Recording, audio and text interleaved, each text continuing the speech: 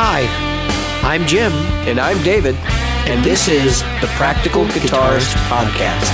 The podcast for people who eat, sleep, and breathe guitar.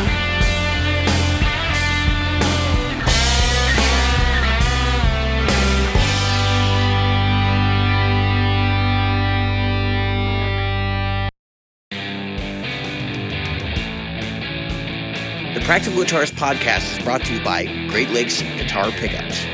Great Lakes Guitar Pickups provides fantasy tones at prices a practical guitarist will love. Featuring top-notch construction, attention to detail, and a fully custom product, if you can dream it, Great Lakes Guitar Pickups can probably build it.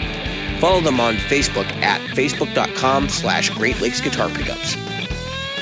Are you a regular listener? Why not? David here reminding you of all the ways you can participate in the Practical Guitarist Podcast. Subscribe using your chosen podcast app. Review us on iTunes, Stitcher, iHeartRadio, or Google Play. Find our Facebook group at facebook.com/groups/practicalguitarist or on Twitter as @practguitarist. Support the show. Merchandise is available in our Threadless store at practicalguitaristpodcast.threadless.com. And donate to us via Patreon, available at patreon.com/practicalguitarist. Reach out to us directly via email at questions@practicalguitarist.com. Hi, Jim. Wow, David.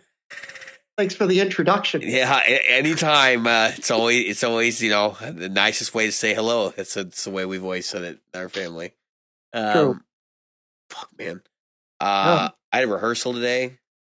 Yep. I drove in the city, and then I stood in front of the dude's house for like 15 minutes because, he's in an apartment building, and I'm like, I don't know which buzzer's his. And I tried to get him on the phone, and he wasn't answering his phone. Don't you love that? It's just the whole thing. And I was so mad. I was like, you know what? I give him 5 minutes, and if he doesn't show, I'm leaving. Because I'm, standing out in the neighborhood I don't know with a guitar on my back and a friggin' amp in my hand. Yep. You're in the Chicago area, so it's not exactly warm. No, well, so today it was 40. It was like 42. We dress appropriate. I got my winter coat on, and I was kind of laughing because I did a rant. It didn't get posted, so I probably won't post this one. I did a rant for the Patreon thing, but it was about the first snow because we had our first snow the other day, and I mean, like by snow, it like covered everything. It melted off the streets right away, but it was enough that people were like, "Holy fuck, what do I do?" Oh, Jesus. So, yeah, it was a fun commute, let me tell you. And I risked life and limb for that, and I still didn't post it because I was driving down the road with the phone in one hand and one hand on the wheel. It was a whole thing. So, what's new with you, Jim? Not much. Not really. Nothing. I went to rehearsal last week, and then I spent 4.5, 5 hours rehearsing on Saturday. I sat with a keyboard player, and we played over and over and over and over. And I've had a very, very lazy day today. I'm drinking wine. Yeah, I'm a brandy sniffer. Yeah. Very big. Well, it's not a brandy sniffer. It's a low ball. But you drinking? What are you drinking? Boone's Farm? You drinking Mad Boone's Dog Farm. 2020? No, Fonseca.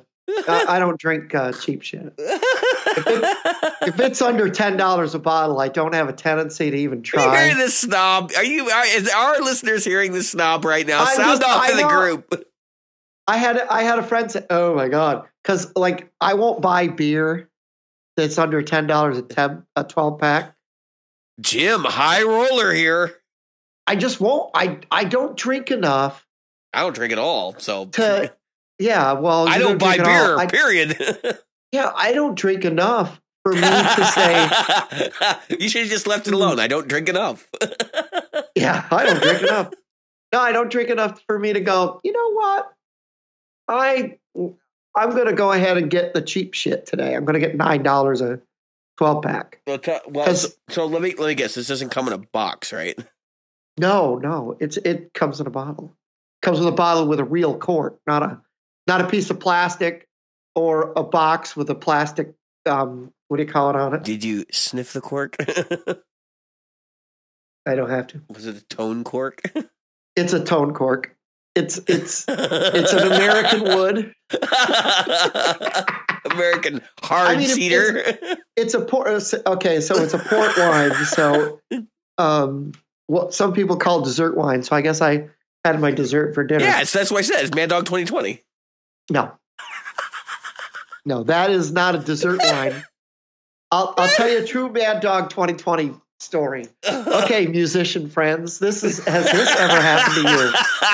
Jim's been drinking. I warned you. Yeah, my cousin and I was 18, so I was old enough to buy beer back then and wine, obviously. And the drinking age in New York was 18. This was 1982. So my cousin and I decided we're going to have some drinks and then record. That's always a great idea. I'm just letting everybody know. Yeah, especially when you can't remember what you recorded until you listen back. That the drunker you are, the better you sound in the moment. So, which is why Ace Frehley thought he sounded so good for so many things. Oh, we're going to talk about him tonight too. Yeah, we can talk about Ace because I do want to discuss the what is it, the end of tours or whatever they got going on. Yeah. Well, I saw his interview I listened to his interview on No Guitar Safe. Well, we're going to talk about that. And I listened to his interview on what's Eddie Trunk. Yeah. So it was probably similar stuff because he seems to be repetitive, almost like he's trying not to be scripted, but he's scripted. Anyway, so my cousin and I we got completely obliterated. I mean, so we bought Boone's Farm, and I decided I was going to splurge. He bought Boone's Farm, and I bought Jack Daniels. So those are two things you definitely, if you want to try drinking some things together, we had the two of those, and my stomach didn't think it was a very good idea. I can imagine. Yeah. So we went down, and after the puking was done, or this was maybe before the puking, I'm not really sure about the timeline because I kind of blanked out somewhere in there.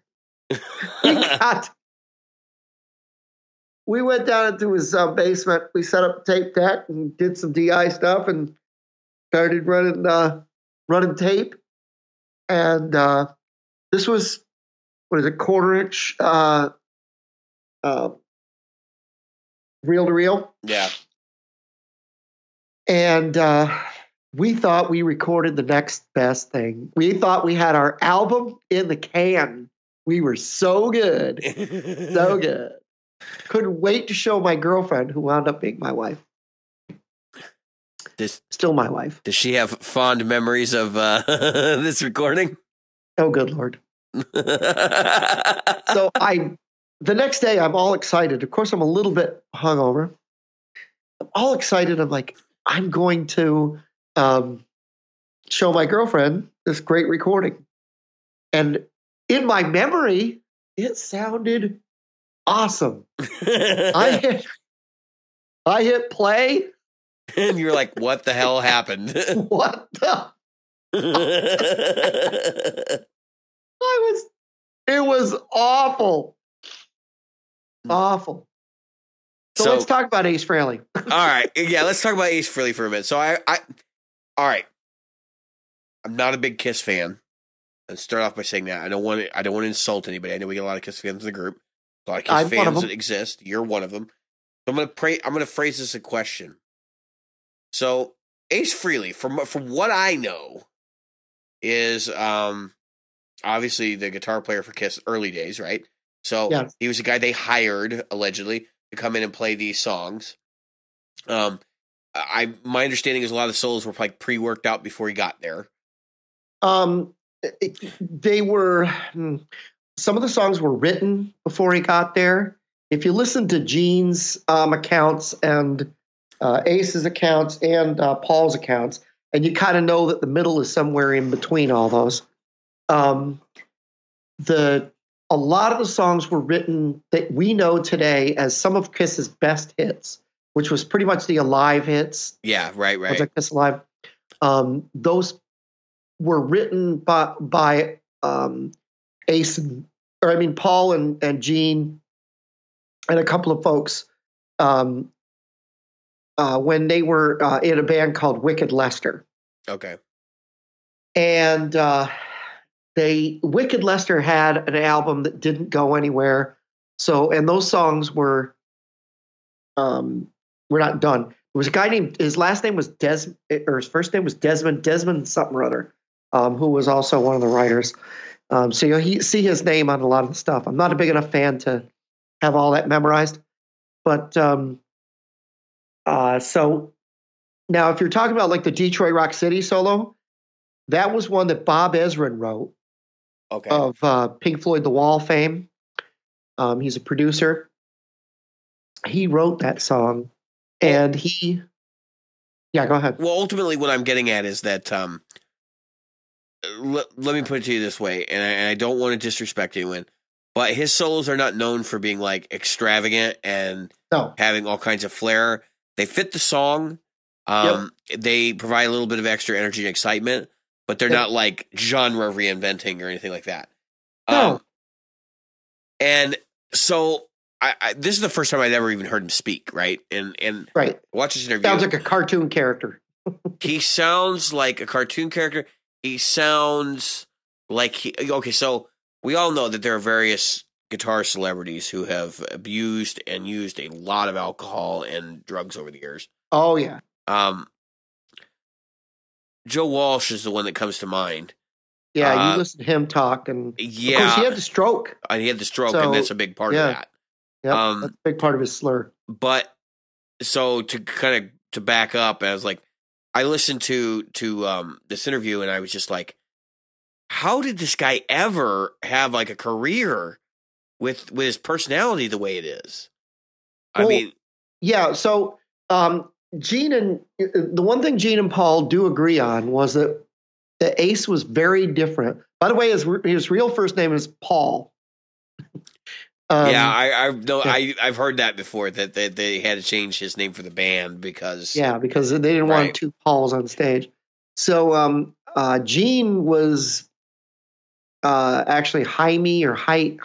Jaime, which is that's James. That's Jamie. James. Kind of same thing. So anyway, that's the only reason I know that's also my name. Anyway, they were both saying that he was a very different person when he joined Kiss. That he was funny, he was outgoing and outlandish. The only thing that they thought he was a bit too much of was he was a bit of a diva. That he would show up and he refused to carry anything. Very physically lazy in that regard. And even when you hear his interviews and some of the stuff he admits it. He admits it. Yeah. And he admitted it in the No Guitar Safe interview. But what got me, there was a couple things that, like, for me when I listened to the interview where he didn't win the Mr. Personality Award, where it was like he was talking about roadieing for some other band because he just like walked up, and I forget who it was, but Jimi Hendrix. Well, no, it was one of them. He was playing. Oh, yeah, you're right, because it was Mitch Mitchell he was talking about. Yep. And he's very quick to play. I was like, well, I could play all these tunes, and I'm like, some of that I believe, some of that I don't. Well, yeah. So So if you listen to those early Kiss records, you can take. Okay. Let me ask this question, but it does pertain directly to this.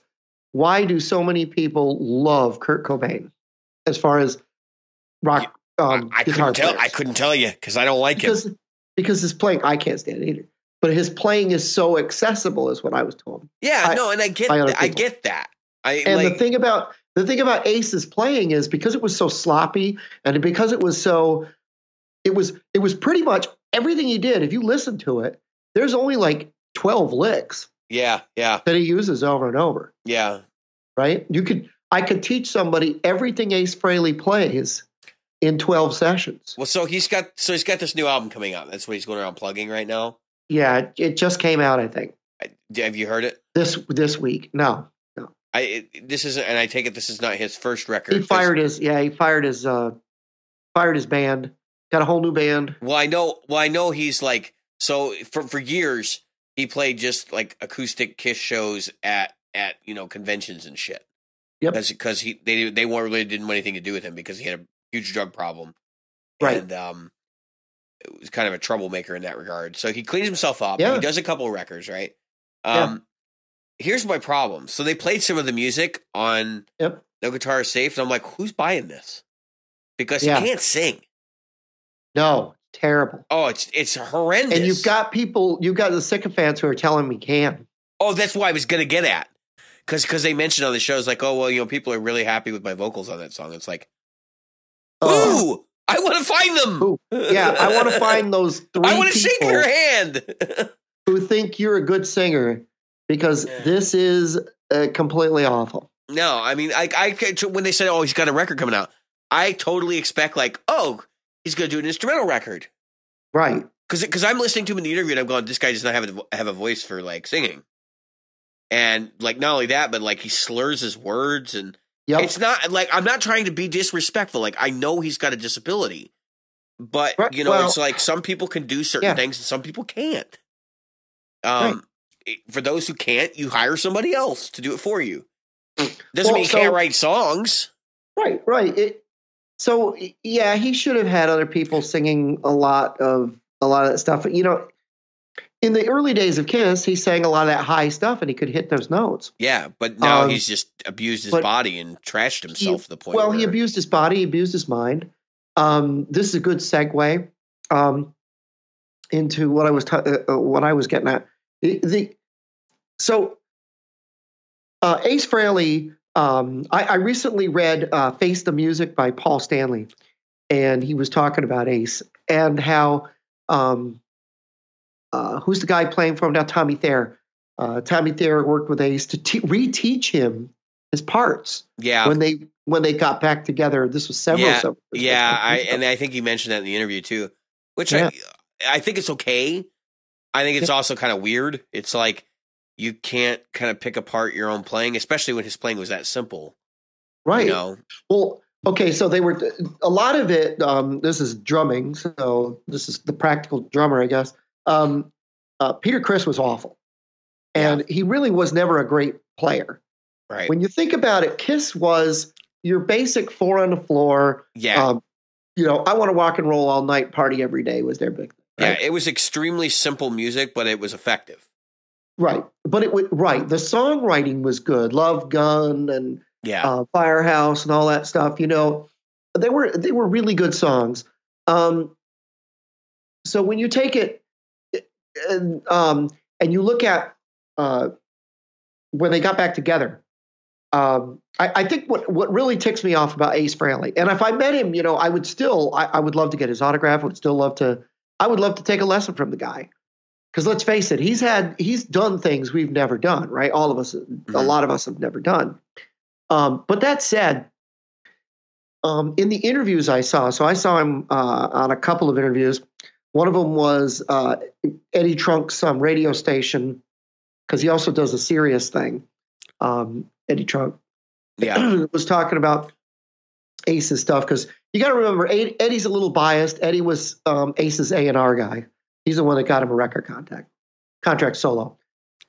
The problem I run into with Ace is whenever I see him in an interview, he's like, "I'm the star man," not star man. I'm the star child, and nobody can replace me, and I still own this, and I still this, and I'm still that. And of course, the other guys are saying something completely different, and of course, lawyers figure that out. But every time he talks about Tommy Thayer, he has some good stuff, and then he's like, but he's not the star child. I am. People come there to see me. No, and that was Paul's thing. No, they come there to see to see the band, hear that music, and anybody could be wearing that. Yeah, makeup. And that is the beauty of the makeup. So since I'm my involvement with Kiss is on an extremely rudimentary level. When I think of the band, like, I'm not thinking about the guys behind the band. You know what I mean? Like maybe Gene Simmons, I don't even see Paul Stanley that way. I mean, and so it's like, as long as it was Gene Simmons on stage for me, I don't care who's wearing the makeup. As long as they can pull it off, like I would feel like I saw a Kiss show. You know what I mean? It wouldn't. Well, there's a lot of bones of contention right now because in a recent, I think it was the Late Show, Kiss was on, and they were obviously miming. There is a question as to whether or not Paul is going to be able to sing, and they're going to have to use backing tracks. So is there something going on with Paul that he's unable? Well, his voice. If you think about it, let's say he's he's older? Is that what it is? So he's 61, 62 Okay. All right. now. So he'd be pushing it. Okay.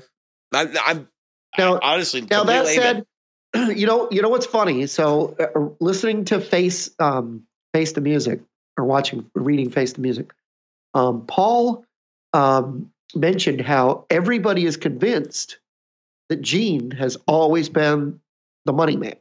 He's always been the guy that did all this stuff. When in reality, it was Paul, and it's always been Paul that was the guy that figured out how to, because they were broke. They were getting $50-$60 a week. See, I mean, like, and I think there's so much ego in that band. I don't care who's saying what at this point. Like, there's enough story going around about the both of them being legendary with money that it's hard for me to believe that that's a 100% truth. It's like, oh, I was always the money man. Oh yeah. Oh no, I know. But if you listen to both of them, if you listen to the books and the stuff with both of them, they kind of do tell the same story. Well, I could definitely see Gene Simmons like partnering up with Paul and being like, this is my racehorse that's going to make all the money, and being like, I know that you're capable of doing this. I'm in capable hands. I'm going to let you take care of it. I could definitely see that. He's smart enough to do that. Well, Gene did a lot more outside the band stuff.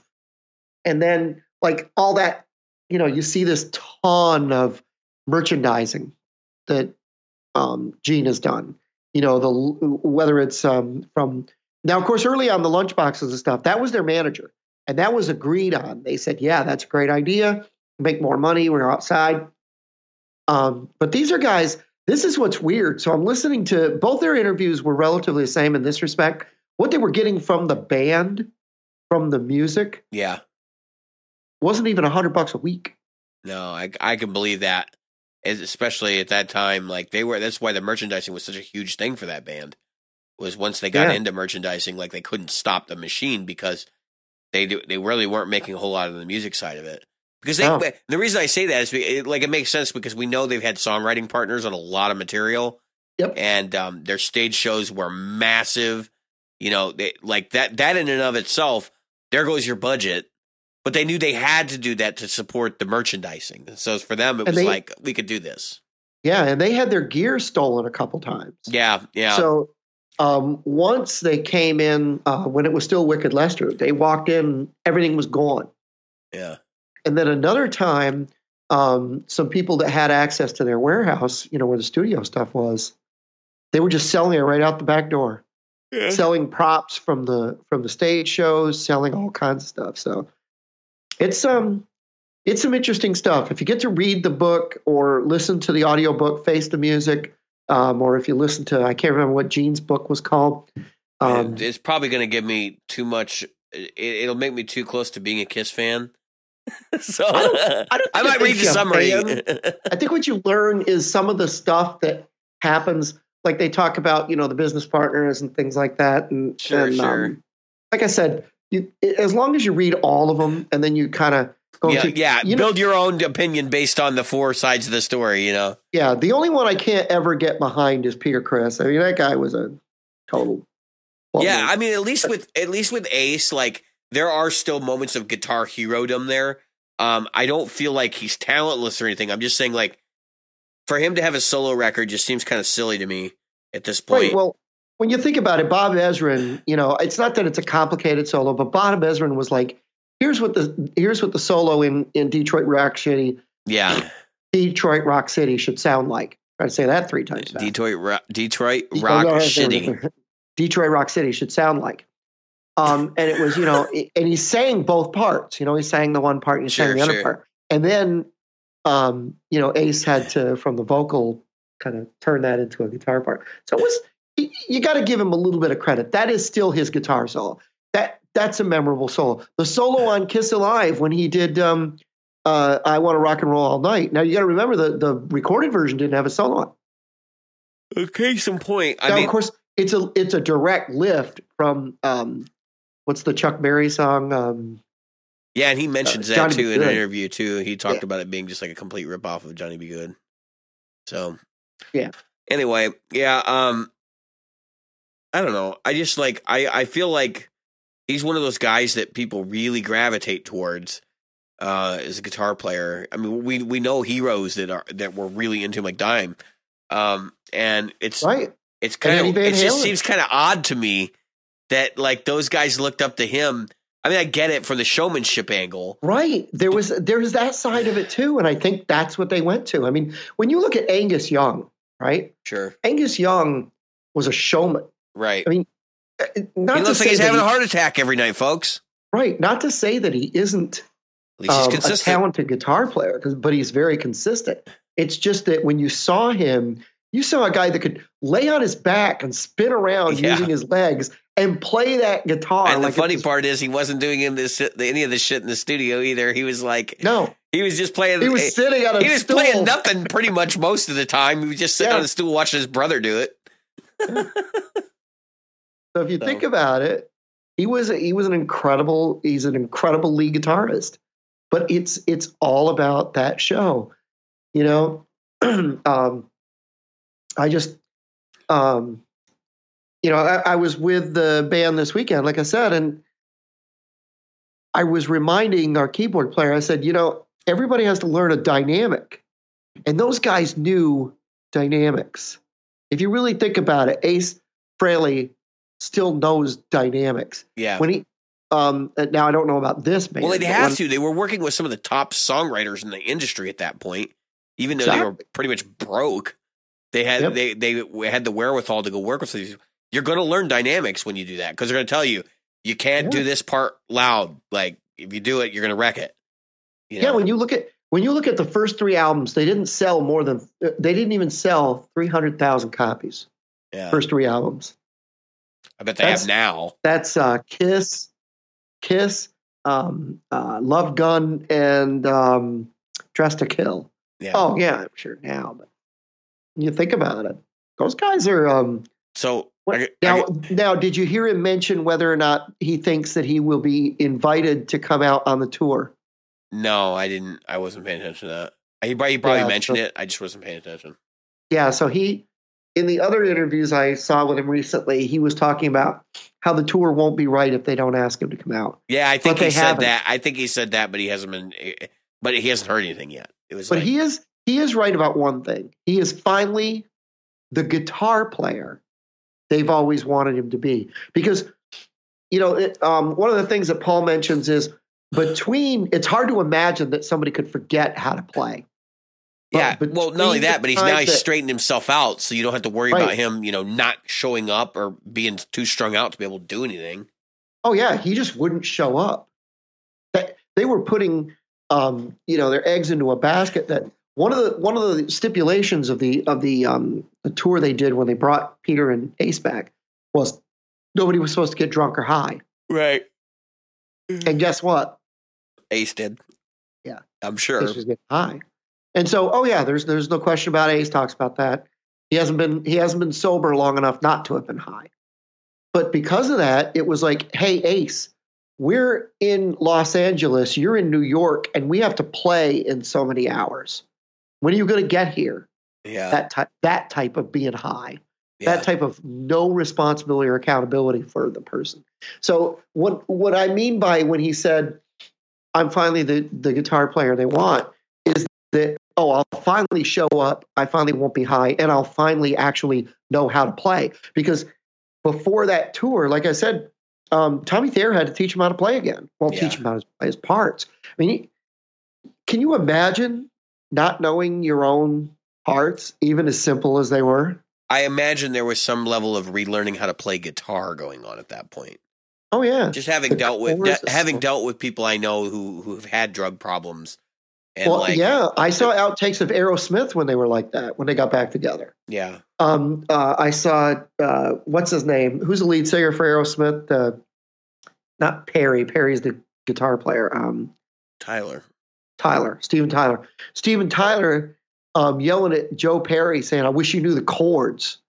Song, like, whoa, dude. Yeah, I wish Steven Tyler knew the fucking chords of the song too. I wish Steven Tyler could sing, but yeah, he thinks he can. That's a really funny observation too. Is like, I love when bands fight and they like kind of break down, and you hear about things like with them saying that to each other, and it's like, you're the vocalist, you probably don't know what the fucking chords are either. You just know the melody, and you're like, I hope the chords are there, you know? Yeah, exactly. But then again, you got to remember, Steve Tyler, he wrote Dream On. I know. I didn't really think it's that great a song. They overplay it. It's not that it's not a great song. It gets overplayed. It does get overplayed, but it is fucking 3 seconds. And honestly, like, that fucking little lead line thing, that little, I guess it's glissando. It's terrible. It's terrible. That intro? Yeah, that thing. Oh, it's awful. Like, I'd rather listen to that One Heart intro. Was Crazy on You? Yeah, that one. I mean, it just and that one's overplayed too. So, yep. Really, you don't like the one for Dream On? No, I'm not a big fan of that song at all. Really, it used to be when I was younger, but when I started listening to classic rock stations, like, that song was on every 10 minutes. And it still gets played like that. And a lot of the other songs that used to be played like that were radio staples, they've moved on. But that one still gets played every single fucking time. Well, similar lick is the intro to, I'm almost lifted completely, is Bon Jovi's I'm a Cowboy, Wanted Dead or Alive. Yeah. I think they're both in D minor, aren't they? One might be D minor and the other one's an F sharp minor. I can't remember. I'm trying to. Believe it or not, the one that you're saying is overplayed is the one I can't remember. I can play the Bon Jovi one off the top of my head. But. That's so funny. I don't know. So you had a topic tonight, and I thought it was an interesting one. I wasn't sure exactly where you were going with it. Well, before we get to that topic, let's thank our new Patreon, Dan Kish. Yep. Thank you for your contribution to the show. Yep. Our top Patreon now that we have supporter. 4 Patreon supporters. We have 4 Patreon supporters. First thing I want to say to everybody, people, I didn't think we'd ever get any. So I'm appreciative of 1. So the fact that we have 4 is just incredible. I don't know what Dave's doing with the money, but I do see him snorting some white stuff over there. Yeah, it's called a Kleenex. But no, now we have some money so that we get to Sweetwater. Maybe we'll be able to take everybody out for dinner or something. Oh, we're going to do that anyway. So it'll pay for the Zoom account. Yeah. Because I'm going to announce this for Patreon supporters. We're going to start trying to do live broadcasts using Zoom. Yep. And basically, if you are one of our Patreon supporters, we'll post a link to the meeting, and then you guys can dial in. And then what we'll do is everybody will be muted during the show, and then we'll do like a quick question and answer at the end. Cool? Give a little bit of input output type thing. Yeah, sound cool. I'm sure everybody. Hopefully we will get have Jason an in there, because Jason I know works weird hours. Well, we'll structure, because we do right now, at least with the way we're doing it. We do 2 episodes a week. There's probably a pretty good chance. And what episode number are we on? Does anybody know? I can tell you, actually, if you just give me just a second. We are on episode 90. This is episode 90. 10 more to go. 5 more weeks, folks. So by the end of this year, we're going to be down to 1 episode a week. Yep. But we are doing, after that, we're doing video content. Yeah, we're going to start doing video content. I just want everybody to know that is the reason we're going to 1 episode a week. We're going to move on and do some video content. I actually bought backdrops so that I'll have like 175. The first video I'm going to do is one of those ridiculous videos where somebody's like bragging about all his instruments, and then I'm going to whoops. Yeah. But hopefully you guys will appreciate the comedy. You're gonna knock down the green screen on accident. Yeah. All of a sudden, oh shit! one shitty guitar with no strings on it. Ah, man, you caught me. No, so we have some creative video content ideas that we're going to put up in our YouTube channel. Yeah, Jim and I have been discussing it for a while. But the other thing is, like, we've been talking about putting up video episodes of the show. We haven't been real consistent with it. I do have 2 that I want to put up. I just haven't gotten around to doing it yet. We want to get more consistent with that. Yeah. Maybe going to actual video broadcasts for each episode. I don't know that that's necessarily the way that the show should be presented, but I think some episodes warrant it. We do have a feature, because we use Podbean to host the show, where it automatically posts the episode that is published right to YouTube. So if you guys have seen any of that, it's great. If you haven't, that's a good way to turn people on to the show. You can send them the link via YouTube. The other thing is, I don't post this every time we post an episode, but I'm going to start doing it. I want to make sure that everybody knows we want this episode shared with people who will find the content relevant. So if you listen to it and then you see it on our Facebook page, so we actually have 2 Facebook pages. We have a page and we have a group. So when I publish the episode, I publish the episode to Podbean. I take the link for that and I post it in the page, and then I share the page in the group. If you are a member of the group and you have not liked the page, you can like the page and share that link. So that's the nice thing. Right. Then people don't have to join the group, and you can listen to our stuff. I've still had people ask me. You can find it on YouTube. You can find it on YouTube Music, because it's on YouTube. You can find it on Spotify. You can find it on iTunes. You can find us on Podbean. You can find us on Facebook. Basically, if you have the internet, you can find us.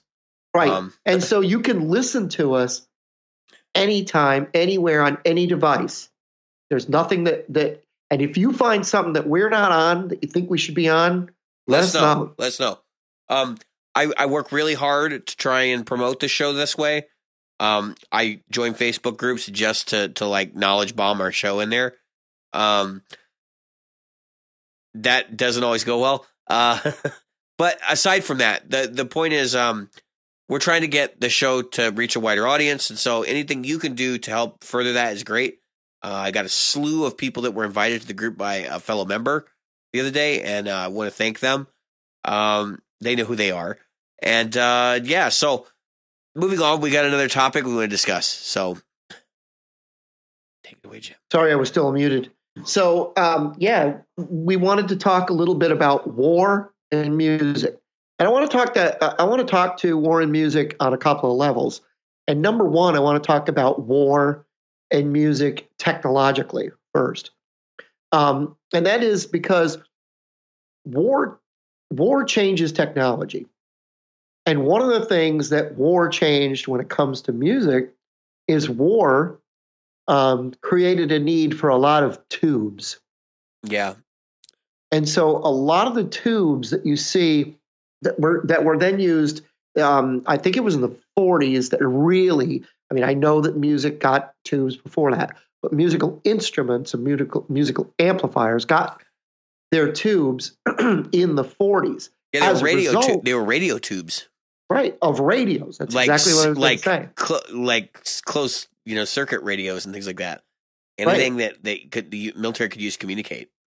And if you think about it, Leo Fender, whom we've spoken about a couple of times, and some of you may or may not have heard of, had a little thing called Fender Music, right? Anyway, Leo Fender, what did he do before he was in that? He was a radio repairman. Yeah, he was an electrical radio repairman, right? Right. I mean, that's what engineers did back then. I mean, they didn't just. In his case, he just built shit right out of the RCA tube book. So exactly. And those of you who are a little bit older, like in your 40s or 50s, you've probably seen these things. I mean, when I was in school in the Navy, we had to build a super heterodyne receiver. So that was it's like something. Here's the Phillips manual. Go do it. Go do it, and you troubleshoot it right out of this manual. That you could, the same thing, you could buy it as a civilian, right? Yeah, at the time, you can still get them today. I mean, you can go in the store, and some of them are new production. So it's not like this stuff doesn't exist in the same form. Right. I think it's just a little bit more. It's right. It's a little bit lost more niche. knowledge that it even exists. I mean, right. But there are still people out there using it. I mean, I still see people who use large shortwave radio and stuff like that aren't on just transistors and stuff. I had to explain to my daughter that she builds a semiconductor device. So anyway, she builds capacitors for a living, and she goes, "I can't build semiconductors." And I went, "Oh, Amber, no, that's what you do." Amber, that's what you do all day long. 8 hours a day, you're building semiconductors. But anyway, so it is a lost art in that it's a lost language. But anyway, so there were other things that came along with that. And what's funny is that some of them purposefully and some of them not. If you think about it, guitar speakers and guitar amplifiers, the ones that we got to know and love weren't the ones that people loved because they weren't full range PA stuff. Right. When you think about the tubes that we love, they were the ones that weren't that great for the other applications. Right. Ew, these are terrible. Give them to musicians. Yeah, give them to the guitar players. They won't give a shit. Yeah. Yeah. Whereas we like covet them, we have these books about like the price guide of what, a Mullard is versus, it's just funny to see that. That's speakers, that's all kinds of technology that came from, believe it or not, the reason that we're doing this, folks, is because we're recording this and it'll come out on Veterans Day. So I want to give a shout out to some of my fellow veterans. And I wanted to mention some of the veterans that we know and love in the rock music today, such as Jimi Hendrix. Yep, Jimi Hendrix. Yeah, he was a vet. He was dishonorably discharged, though. So he was a vet. Does anybody want to say why he was discharged? Yeah, why did he get discharged? Because he was jerking off in the bathroom. See, now you got to remember. I wish I was joking. Now, here's what's funny about that. I just want to say this. I think he was looking for. I think he off in the bathroom. I think he was looking for a way out. To be honest with you, but there were a lot of Section 8s going around. Yeah, and you got to remember that was a war that there. Politics aside. He was dumped. He was dumped before the Vietnam War started. Oh, even before it started. Yes, like 1961 or something. Was it really that early? It was. That he got dumped. Yeah, because he was out of the military for a while before, and then he did the Chitlin circuit for a couple of years, and then he ended up in the Village. And well, I know that he was sleeping with his guitar. I'm not as big a Hendrix fan. I really should grab myself a Hendrix bio and his life is actually really interesting because it's not what everybody thinks it is. Like, oh, he just came from nowhere and suddenly, oh, look at this. No, there was a lot of people involved in his process that got him to where he was. But his whole thing, he was a veteran. He was a paratrooper. Yep. He was, I think he was in for like a year and a half. And then he was dishonorably discharged because he'd had like a couple of infractions. Basically, he couldn't accept authority. And then he got caught doing that. And his CEO was like, we're fucking tired of this. Just get him out of here. Just get him out. Yeah. And that happened a lot. And he probably didn't even bother to go back and get it. Because back then he would have gotten it changed to an other than honorable and then to an honorable. Yeah. He probably could have gotten it moved around. They would have upgraded that. And I bet you in memoriam they have. I'm willing to bet you money. Here's the cool thing, right? A lot of people, so he's identified with the hippie movement, right? Like by a lot, right. A lot of hippies loved him. You can see him on like Dick Cavett show, for example, where they talk about him being former military. Yeah, and he toes the line between his fan base and being like anti-military. When at a time where that was not cool. So like when these guys are getting off the planes and getting spit on by civilians here in the States, I don't think Jimmy would have been the guy spitting on them. I think he was kind of I don't think so. This isn't your war. Like, I'm not going to blame you for this. I understand. Like, well, yeah. And so I want to get to that. So those of you, politics aside, let's not put politics in here. The people that are in the service, for the most part, I'm not going to say they uphold the Constitution.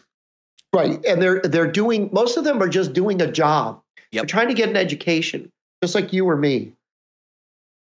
And so when you go in the service, I have 2 bachelor's degrees and I have no college debt. I never had college debt.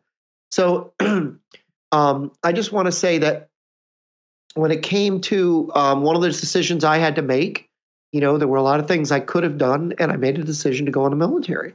And that allowed me to get through life and have no college debt, like I said, and be able to succeed, to get experience. They don't ask you if you got experience. You got any experience doing this? No, we'll do it anyway. That's really what the military is like. So it's just like, you ever played guitar before? No, we'll get on stage and we'll put this shit in front of you. It's, you're going to do it. Well, I think there's also been this like marked shift in the attitude of people towards veterans in our country specifically. Yeah, it's gotten better. In the 60s, obviously, we came from this era of people spitting on veterans. That's right. And I think there's been a marked shift in people understanding that, veterans don't necessarily get to pick the war they go fight. No. And especially in that era, they're spitting on people who were drafted. Like, right. What the fuck? Right. It's just mind-boggling to me. Your little college ass didn't go to jail to get out of the war. You went to college. Not only that, or you didn't go to Canada. Right. Or you went to like it was Bill Clinton. Anyway, that's the end of my politics. Yeah. So as much political as veteran. it's just fact. But there are people. Paul Stanley was talking about that in his book, because he went and he did register, and guess what? He didn't have to go, because I didn't even know this. He didn't have an ear on one side. His ear was completely not developed on one side, so he was deaf on one side. Well, which is why one of my twins can't go into the service that wants to go. Well, the fucked up part is like. The one that comes to mind, because I've done some research on him, Ted Nugent. He went to register for the draft and then did whatever he had to do to get out of it. Like, who would have thought Uncle Ted, gun-toting Republican Uncle Ted, dodged the draft? Yep, that's pretty fucked up. Yep, when you think about it. There's no excuse for that. Well, shit. And now he's lied about it. Like 20 years on, now he's lied about it and said, "No, I didn't dodge the draft. Like, I got out of it fair and square." No, you didn't. There's no fucking way. When they were going to draft people like Muhammad Ali, they, believe me, they would have drafted your ass too. I don't know. There were some weird things. Yeah, I got out. I have an uncle who just kept signing up for training shit to get counted out. I mean, that's basically how he got out of it. Yeah. Other people who went to college a lot longer than anticipated. Yep. Oh yeah, you'd have 8-year college people. I think, believe it or not, that the war, that war in particular, allowed for a lot of the expectation that we have now of college to be increased, because there were so many more people who went to college, but they didn't go there because they wanted to. No, they went there to avoid the war. They avoided the draft, right? So if we fast forward from Vietnam, right? Yeah. Then we had the Cold War.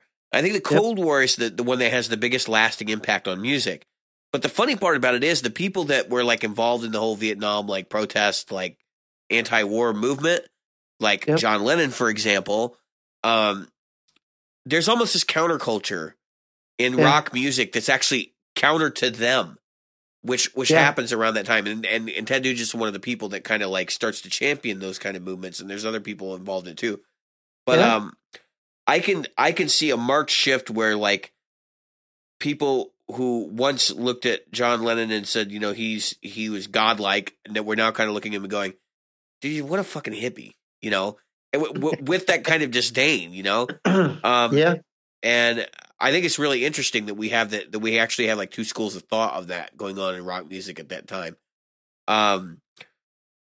But ultimately, I can't think of like a bunch of famous veterans who were in bands. I still think maybe some, Jim, because that's kind of what I was thinking. Like, who are some actual veterans who are people that went and fought. Yeah, that's where music. It's hard because when you take stuff like, I mean, we know Elvis obviously right, went and fought during the but Korean Elvis War. got it right. But Well, he was assigned to went the over motor and he had pool. a He was desk assigned to the job motor and- pool. Yeah, But you know what? You know as well as I do, Jim. Lots of people go over and get desk jobs. Not everybody That's ends right. up fighting. So, that's right, and some of them want to do it.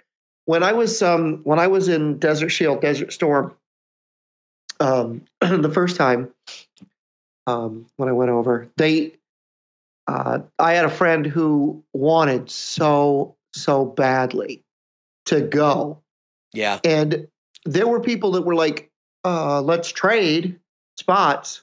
Yeah. All it would have been is orders swapping him from shore duty to the ship. Yeah, and they wouldn't do it. And they wouldn't do it. You know, actually, Nope. I've heard that when you want to do that, they want to exclude you. It's almost like nobody should really want to go and kill people.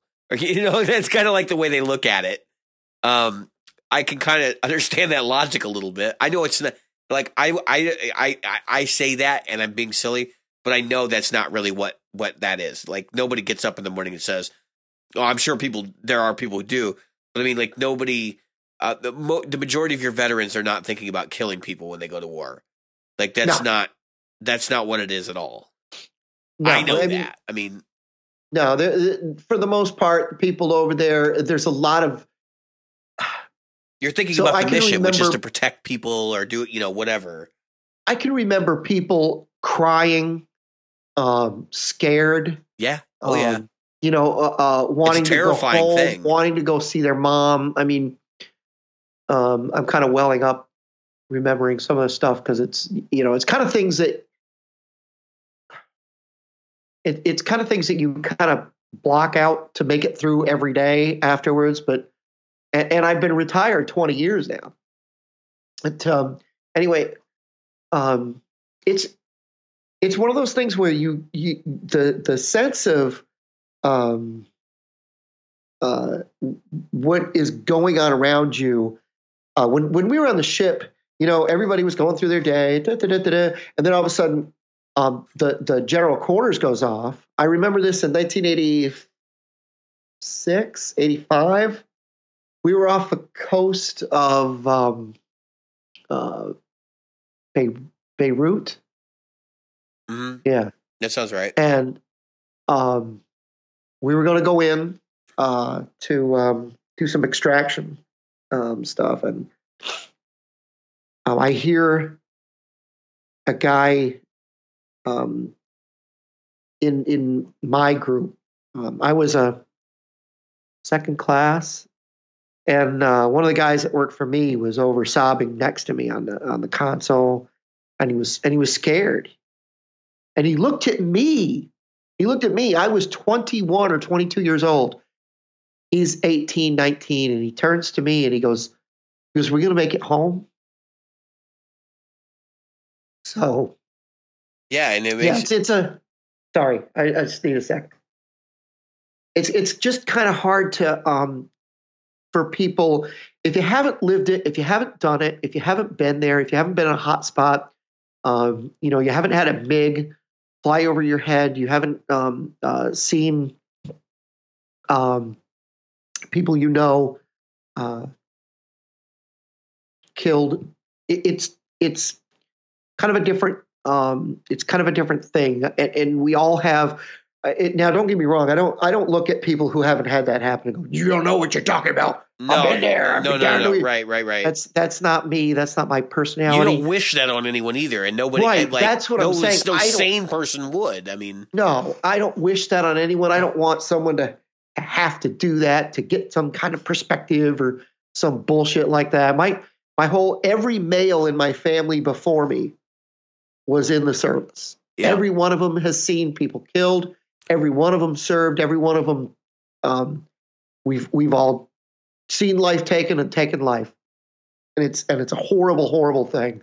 It's a terrible thing to do. It's a terrible thing to go through. I don't wish it on any single individual anywhere.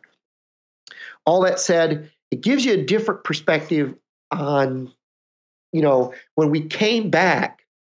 When I was in the 80s, there were still, by the way, these signs that you hear about where it says sailors and dogs not welcome, they did exist. Yeah. They weren't on but there were places, I'm going to tell you right now, you're in the Navy, yeah, you can't come in here. You just couldn't go in. Oh, and you go overseas, and you know how you're supposed to be proud of your uniform.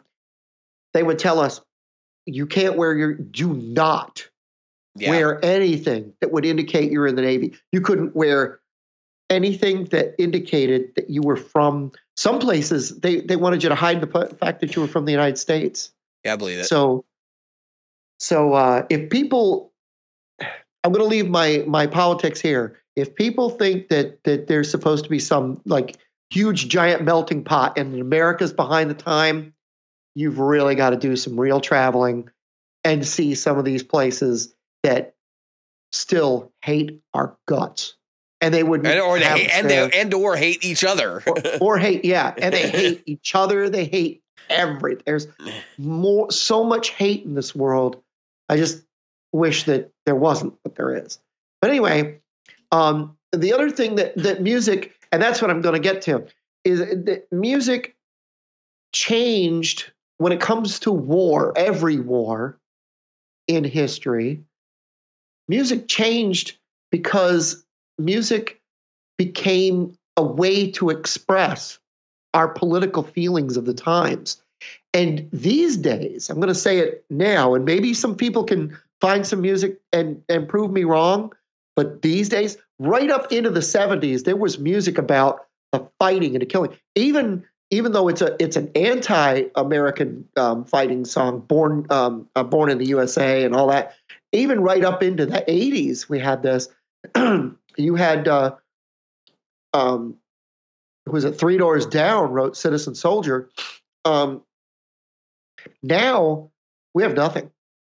We have party on songs. We have music that just is separated. It's almost like people are afraid to take a side. They're afraid to say, I am for or against whatever it is that they're for or against. Yeah. Well, I mean, we the social media has made it so everybody can be ostracized today. That's what this has to do with. While we were talking, I looked up a list of musician celebrities, and I think I want to go through some of these names as part of our Veterans Day tribute episode. I want people to stop and think about some of these names. Now, not all of these people actually went and served in a combat zone or even were, in there long enough to amount to anything. A couple of them were dishonorably discharged. Again, similar things to Jimi Hendrix. I'm sure you can probably pick out those people. But so I'm going to start off. Of course, Elvis was the first one on the list. Jason Everman, who, if you don't know who that is, he played with Soundgarden, and he was actually played with Nirvana at one point as well. MC Hammer. Oh, yeah, that's right. Tony Bennett. Yep. Maynard James Keenan of Tool. Yep. Johnny Cash. Of course, Jimi Hendrix. Shaggy, Mystical, James Blunt, Gene Autry, John Coltrane, Chris Christopherson, Billy Cox. Yep. B.B. King. Billy Cox was in the same platoon or whatever with Jimi Hendrix. Yes, I believe that's how they met. B.B. King, John Fogerty. Yep. That was a surprise to me because he's kind of like one of those guys that ends up doing a lot of the protest rock. Well, his protest rock, if you listen to it, it's not. I don't think it's. He was protesting the government. Yes, it was very clear. When you hear, have you seen The Rain and stuff like that? It's more about the government, not the people. Right. Howlin' Wolf, Ice-T, Jerry Garcia. Ice-T is an interesting one. Yeah, Jerry Garcia. The folks that are the jam band folks hardly ever believe that, but Ice-T is an interesting one. He got arrested when he was in the service. He went AWOL, and then he didn't really hide. He just kind of went home. But he was like, "You guys figure it out." He got arrested for stealing some stuff. But anyway, he's a really cool cat, by the way. Ray Manzarek of the Doors. Oh yeah, Ray Manzarek. The Doors. He served 6 months in Thailand. And then this is the one that got me, and I was like, "Are you fucking kidding me?" What would you like to convert 6 months to? Apparently, Siri is listening to my conversation right now. Yeah. Fred Durst. Yeah, Fred Durst. Yep, I forgot about that one. He was in the Navy. He spent a couple of years in service, and then went home to Jacksonville. Yeah. But it's interesting because if you go through this list, like many of these people were like dishonorably discharged. Yeah, and you know as well as I do, specifically to the time period. You know, if you're not cut out for military life, they don't want you there. You know, if you can't function as a team and like help people and go through it from that perspective, you will probably get discharged. Notably, I don't think Billy Cox was actually discharged. I think he actually went on to have a distinguished military career and then got out right before Vietnam, which is interesting because a lot of those guys ended up going right back in the service right after they got out because of the draft. But I don't think the draft was on until mid-70s? So like 71, 72? 70. I think the draft went on until 74. Oh, I thought they started it in like 70, 71 or 72 though. I don't think that was. Oh. Yeah, I don't know when it started. I don't remember. I'd have to look it up. No, it started before that. Was it really that early? It had to have been started before that because my father was drafted. And that was in the 60s. I think the Vietnam draft was probably 67. 1969. 69? Yeah. That makes sense because my father was drafted when I was old enough to remember, but not quite like. Yeah, they started the draft lottery in 1969, so that would have been 69.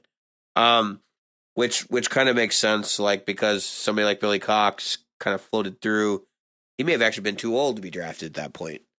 Yeah, and because, like I said, Hendrix was drafted, or Hendrix went through the military, I think pre-1965. So, yeah, my father and my uncle were both drafted, but they were going to go anyway. And my other uncle, their brother, was already over there. So, matter of fact, all 4 boys. My grandmother had 9 kids, 4 boys and 5 girls. All 4 boys were over there at the same time. Well, which is how one of them got home. My father got sent home because all the boys couldn't be over there at the same time. Right. Some weird thing about all male children couldn't be. They cannot serve in a combat theater. Yeah. Yeah. I mean, then my other uncle pretended to be insane and he got out. My takeaway from this conversation, though, is that the attitudes about war have changed significantly in this country. Even when I was in high school and we had the protests, and the anti-Iraq war protests, I stayed out of that stuff. Number one. Number two, I think there was a marked shift. I don't think anybody was blaming the military for that. And even when you went to concerts and they would talk about, our boys in the service, like, fighting right now, everybody kind of like, even those that were not in support of killing other people for, whatever war, right? They don't turn a blind eye to our soldiers anymore, which is important. I think everybody may have learned something from what they did with Vietnam. And I think even the music reflects that too. I don't really feel like even a song like Rooster from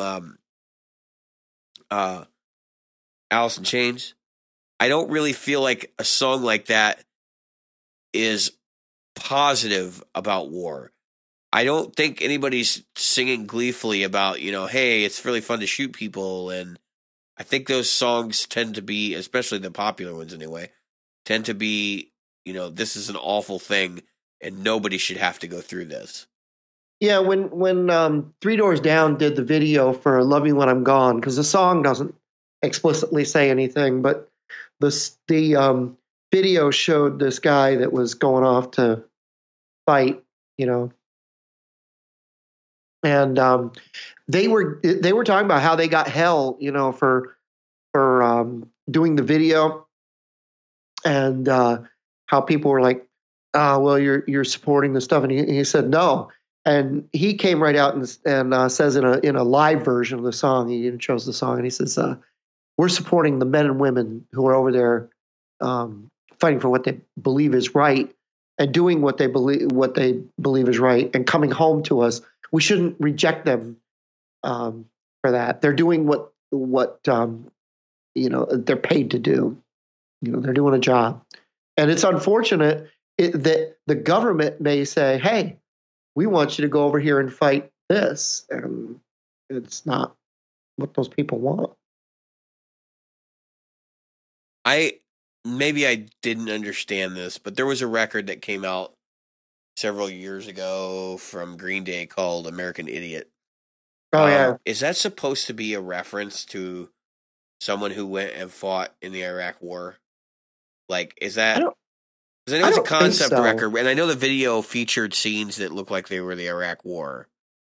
I don't think that anything about American Idiot was about... Well, I wouldn't put it past those idiots to make something that would basically like, oh, I'm going to insult somebody for, believing a certain thing or whatever. Well, I know that so it says that the I'm not seeing that. Maybe it's just the music video I'm thinking of. I think there's a music video in there that shows a person, but I think the idea was that there are people who do what they're. I think it's more about the world as it is now, where people just follow celebrities because they're told to follow celebrities. Yeah, no, it certainly is a major issue. I mean, so you think about that, like people who today. We don't see many celebrities get off their ass and go defend something that they believe in. No. What they do is threaten to move to Canada. Yeah, and I mean, like Canada wants them. Fine, fucking go.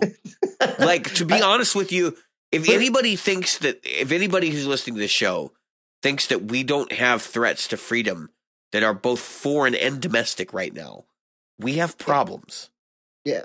And I don't care which side of the aisle you hail from, there are enemies to freedom and democracy out there. That's what we have a military for. And so when I hear things like a celebrity saying, I don't care who it is, and I guarantee you there are music celebrities that have said shit like this, I'm going to Canada. Fuck you. Go. The thing that kills me about anybody that says, if this happens, I'm going to go there, just means that I'm going to run away from the problem. Yeah, I mean... That's what it tells me. Well, it tells me they're not dried in the wool, like, they don't really love their country the way that they portray to. Right. If you want to do things, do things. Do things and change. Don't bitch about them. Don't cry about them. Vote. Change them. If your guitar playing sucks, do you go golf? No, you sit down and you practice guitar, right? Yeah. I mean, that's what you're doing. Or you stare at your guitar and will it. Yeah. You will play well. You focus on the problem. You don't run away from the problem, and you don't make out like everybody else is an idiot but you. And that's what makes me mad. Is like I was having a discussion with somebody on Facebook the other day, and I said this, and I said that like all things, we need solutions to problems. We don't need to talk about the problems. We need solutions. Right, and I think that's one of the things. Okay, so the one thing that I took away, if I could take anything away from my military career, it is this: you don't solve problems by bitching. Nope. When I would go in, okay, folks, we're in the bonus stuff, so you won't hear anymore. One of the things that I learned really early on, I was sitting in the workspace and there was something I had to do. I can't remember. Well, if this was over here, it would be better. And if this was over there, it would do this. And if this was like this, and my leading petty officer just sat at me, and he was just staring at me like, had his hand on his cheek like I'm doing right now, resting his head in his hand. He goes, then why don't you do something about it? He was like that. Just sitting there fucking talking about it. Instead of bitching. He goes, you know what? I've always heard a bitching sailor's a happy sailor. You must be the happiest motherfucker I've ever met. And that little statement, that one thing taught me that, wow, I could sit there and bitch, or I could do something. So I made changes and I did things. And sometimes when I'd say to him, I'd say, oh man, I was so blessed to have such a great guy, Jim Wilkerson, as my first leading petty officer, because he said to me, he goes, I was talking about trying to make some changes, and nobody listening to me up above. He goes, you know what? The people up above you, they're not interested in what's better for you. They don't care about what's better for you or anybody below them. Yeah, they just don't care. The only way to convince them that they should make a change and then improve their life is to make it to them seem like it's in their best interest. That's what I said.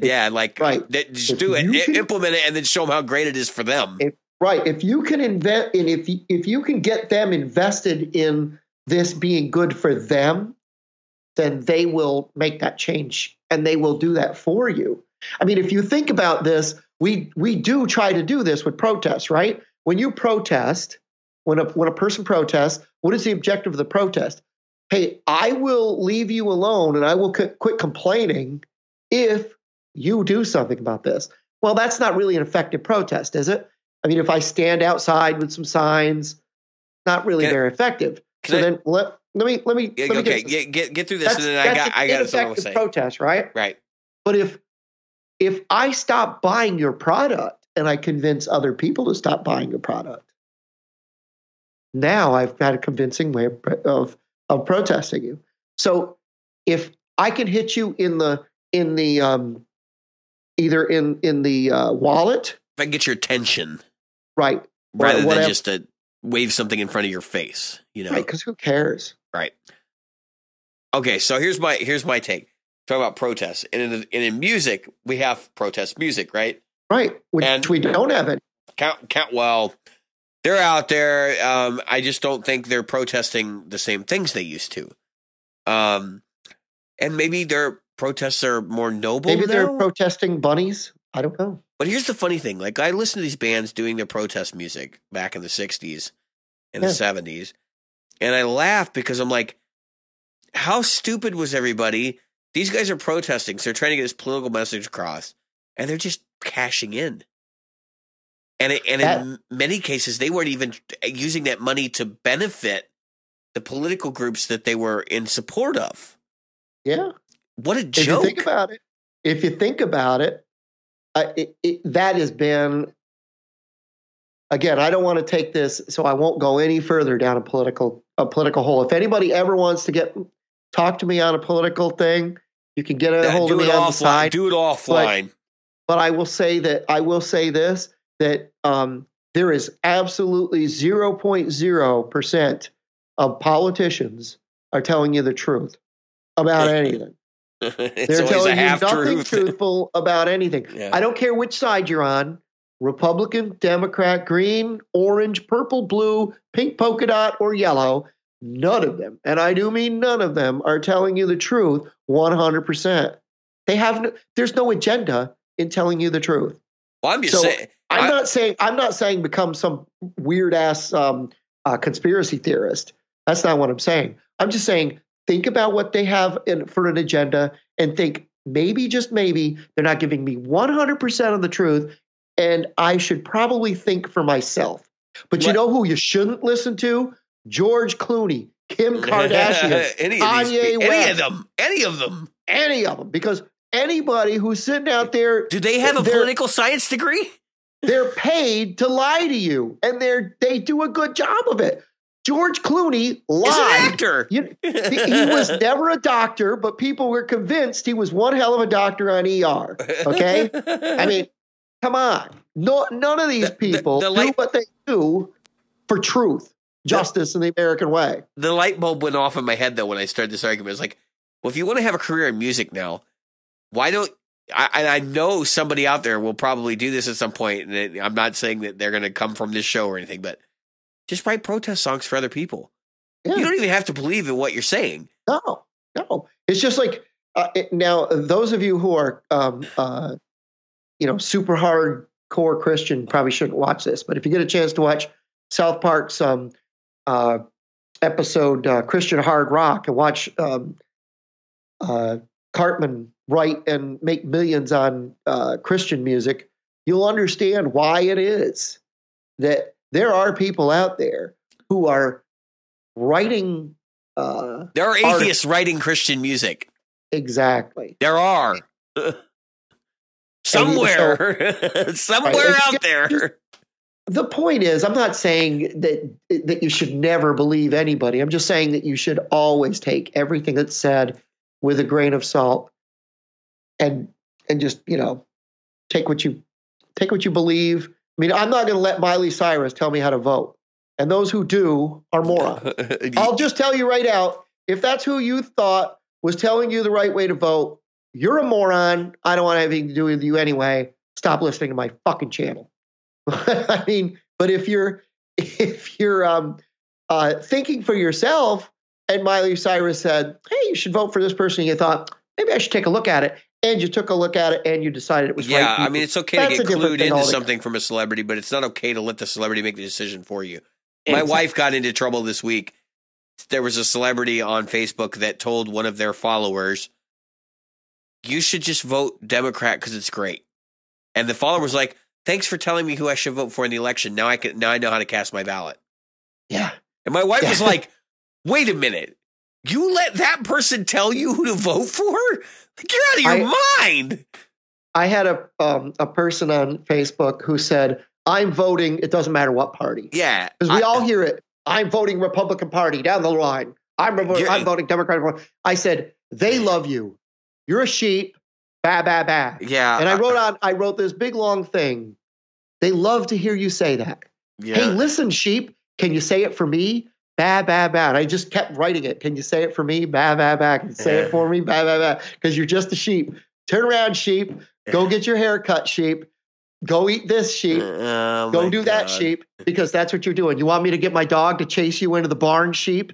I just kept writing it like that. Well, I see that as they must have posted like 4, because you know me, Yeah. I won't respond. They must have posted 400 responses to yell at me, but about the fact that they weren't a sheep for voting one party all the way down. Well, Jim, yeah, you are, because you didn't think for yourself. It's one thing to say, you know what, those were all the candidates this time that I enjoy, but it is quite another thing to say, I'm gonna vote straight down because that's my party. That's like saying I'm gonna bet $200 on the Bills to win the Super Bowl because they're my team. I guarantee you, I don't care what party you're in, I guarantee you there's somebody in that party you don't agree with. Exactly. And there's somebody in that party that's a racist. There's somebody in that party that is sexist.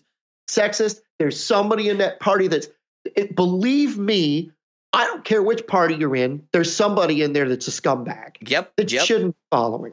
Which is why we're having this conversation. But I also see that, and to connect us back to Veterans Day in the episode, I see this as an insult to the people that have defended our ability to vote and to have a democracy in this country. Yep. Jim, you've been in other countries. You have seen other governments. I have.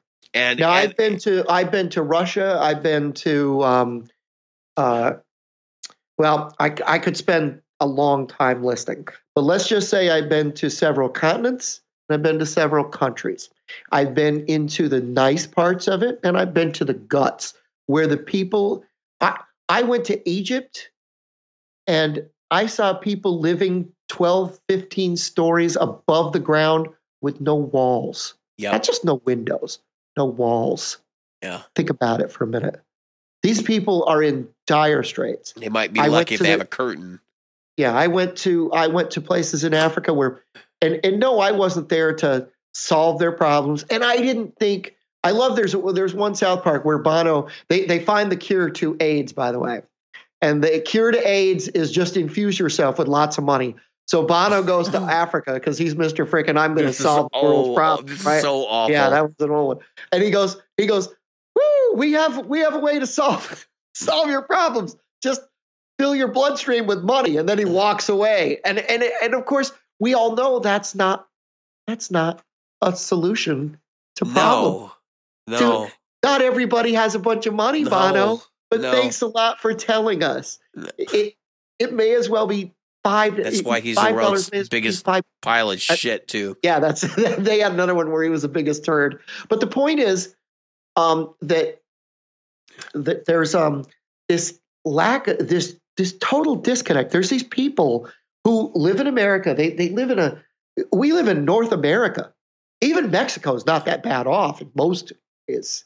I've been to Mexico in some places. I've seen some I've shit. been to, but I've seen some shit. yeah, well, I went down there. Let's just say that I did some time in Tijuana. And those who want to hear about my time in Tijuana, you still have to pay for that. Oh, Dan Kish is the only person I think that's at Dan Kish, maybe John Bott. Yeah, you feel that they are at the level. Yeah, they're the level acceptance. where they can hear the story.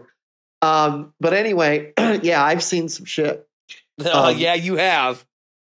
And the thing is that when you go into these countries, here's what you don't appreciate. You're thinking, oh, they could just, there's plenty of people just go get a job. Yeah, no, that's not the answer. What job? Right, what job? Just go make money. What money? I'll give you my example, and we need to start wrapping the episode up after this. Yep. You tell somebody to go get a job in a foreign country. Oh. In India, they literally give people scissors to cut grass just so they can give them money. Yep. And make them feel like they're getting something. That's right. There are some societies, folks. I know this is hard for some folks to believe. They don't want handouts. So when you did you know, by the way, if you look up the history of tips, when you tip your waiter and waitress, it used to be an barista insult at the bar, that was an insult. Yeah. Because you don't make enough money. You're going to need this money because you won't have work soon. You suck. Yep. So somebody convinced somebody that it was no longer an insult. So in other words, so now it's gratuity. Exactly. Now it's a gratuity. We don't want to call it what blow it out your ass. It's still a tip, and call a spade or whatever wording you want to use. But the point is, you've got to realize we are not the all be all end all. I alwaed to love or hate, I should say, watch Star Trek, and they would go out and they would say, and we're going to get this place to change its ways and understand that humans are great and everything else. I'm like, what if they didn't want us to do that? What if they hated what we stood for? Yeah. So just saying. So this is David's final thought.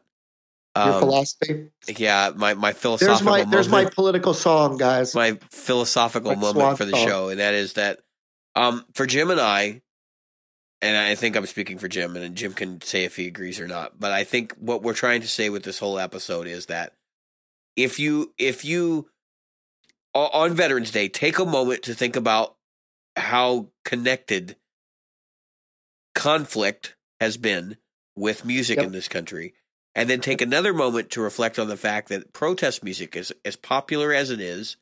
Yep.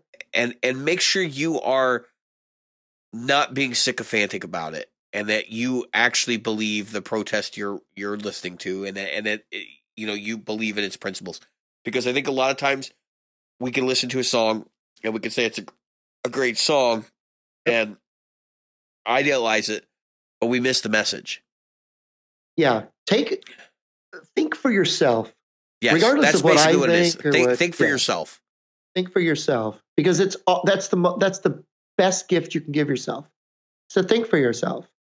Be what you want to be. Do what you want to do. Believe what you want to believe. As long as you realize that the things that come into play, you start listening to facts and figures. Get more than one. Don't just watch CNN. Don't just watch Fox News. No, hell no. Hell no. I don't. Don't just watch United States news networks. Exactly. I mean, get your news from various sources. Go watch some Al Jazeera. Go watch some BBC. Take a look at the rest of the world. And start thinking about it. Even if not everybody has the opportunity or the option to travel the way I did and to see some of these things. The internet's a wonderful tool. You can learn a lot about people by connecting with people in other places and talking to them. Exactly. And finding out, and don't, I love the people that are in, we have an international audience here. I mean, Yeah, we do. And so I think it's important to point out at this point that like neither Jim nor I are the kind of people that are like, oh well, but America over everybody else. Like we understand that the rest of the world needs help too sometimes, and we're willing to do that if you want us. Obviously, that's a political stance that's in question there, and sometimes politicians make decisions about things that they know nothing about. So, this is the thing I do. Home is home. Home is where what you love about where you are. That's where home is. It's not. It doesn't have to be America. It's about you. And I like David is saying, we have a lot of international listeners, and those international listeners, they're probably over there going, he's right. America isn't always the greatest thing as how he's cracked up to be. Hell no, it isn't. We know that. and we've got a bunch of infighting, and we've got a bunch of things going on, and people thinking that they can sit on their cell phones and protest. Is that your idea of protesting? Is Facebook posts 10,000 likes? Yeah. You're a joke. You know that, right? You're a joke. If that's what you think, I laugh in your face. Yeah, awareness is only half the battle, folks. Doing something about it is the other half. Exactly. So, on behalf of our listenership and myself, I'd like to thank you for your service to our country, Jim. And I appreciate that, and I'd like to thank all those out there who are doing it now and who have done it in the past. Yeah. So, take a moment when you listen to this episode. When the episode's over, take a few moments to just stop and reflect on the people that are serving for us now and the people who have served for us and are now veterans. So, I guess with that all having transpired this episode, I have been David. I have been Jim. And we are the Practical American Guitarists.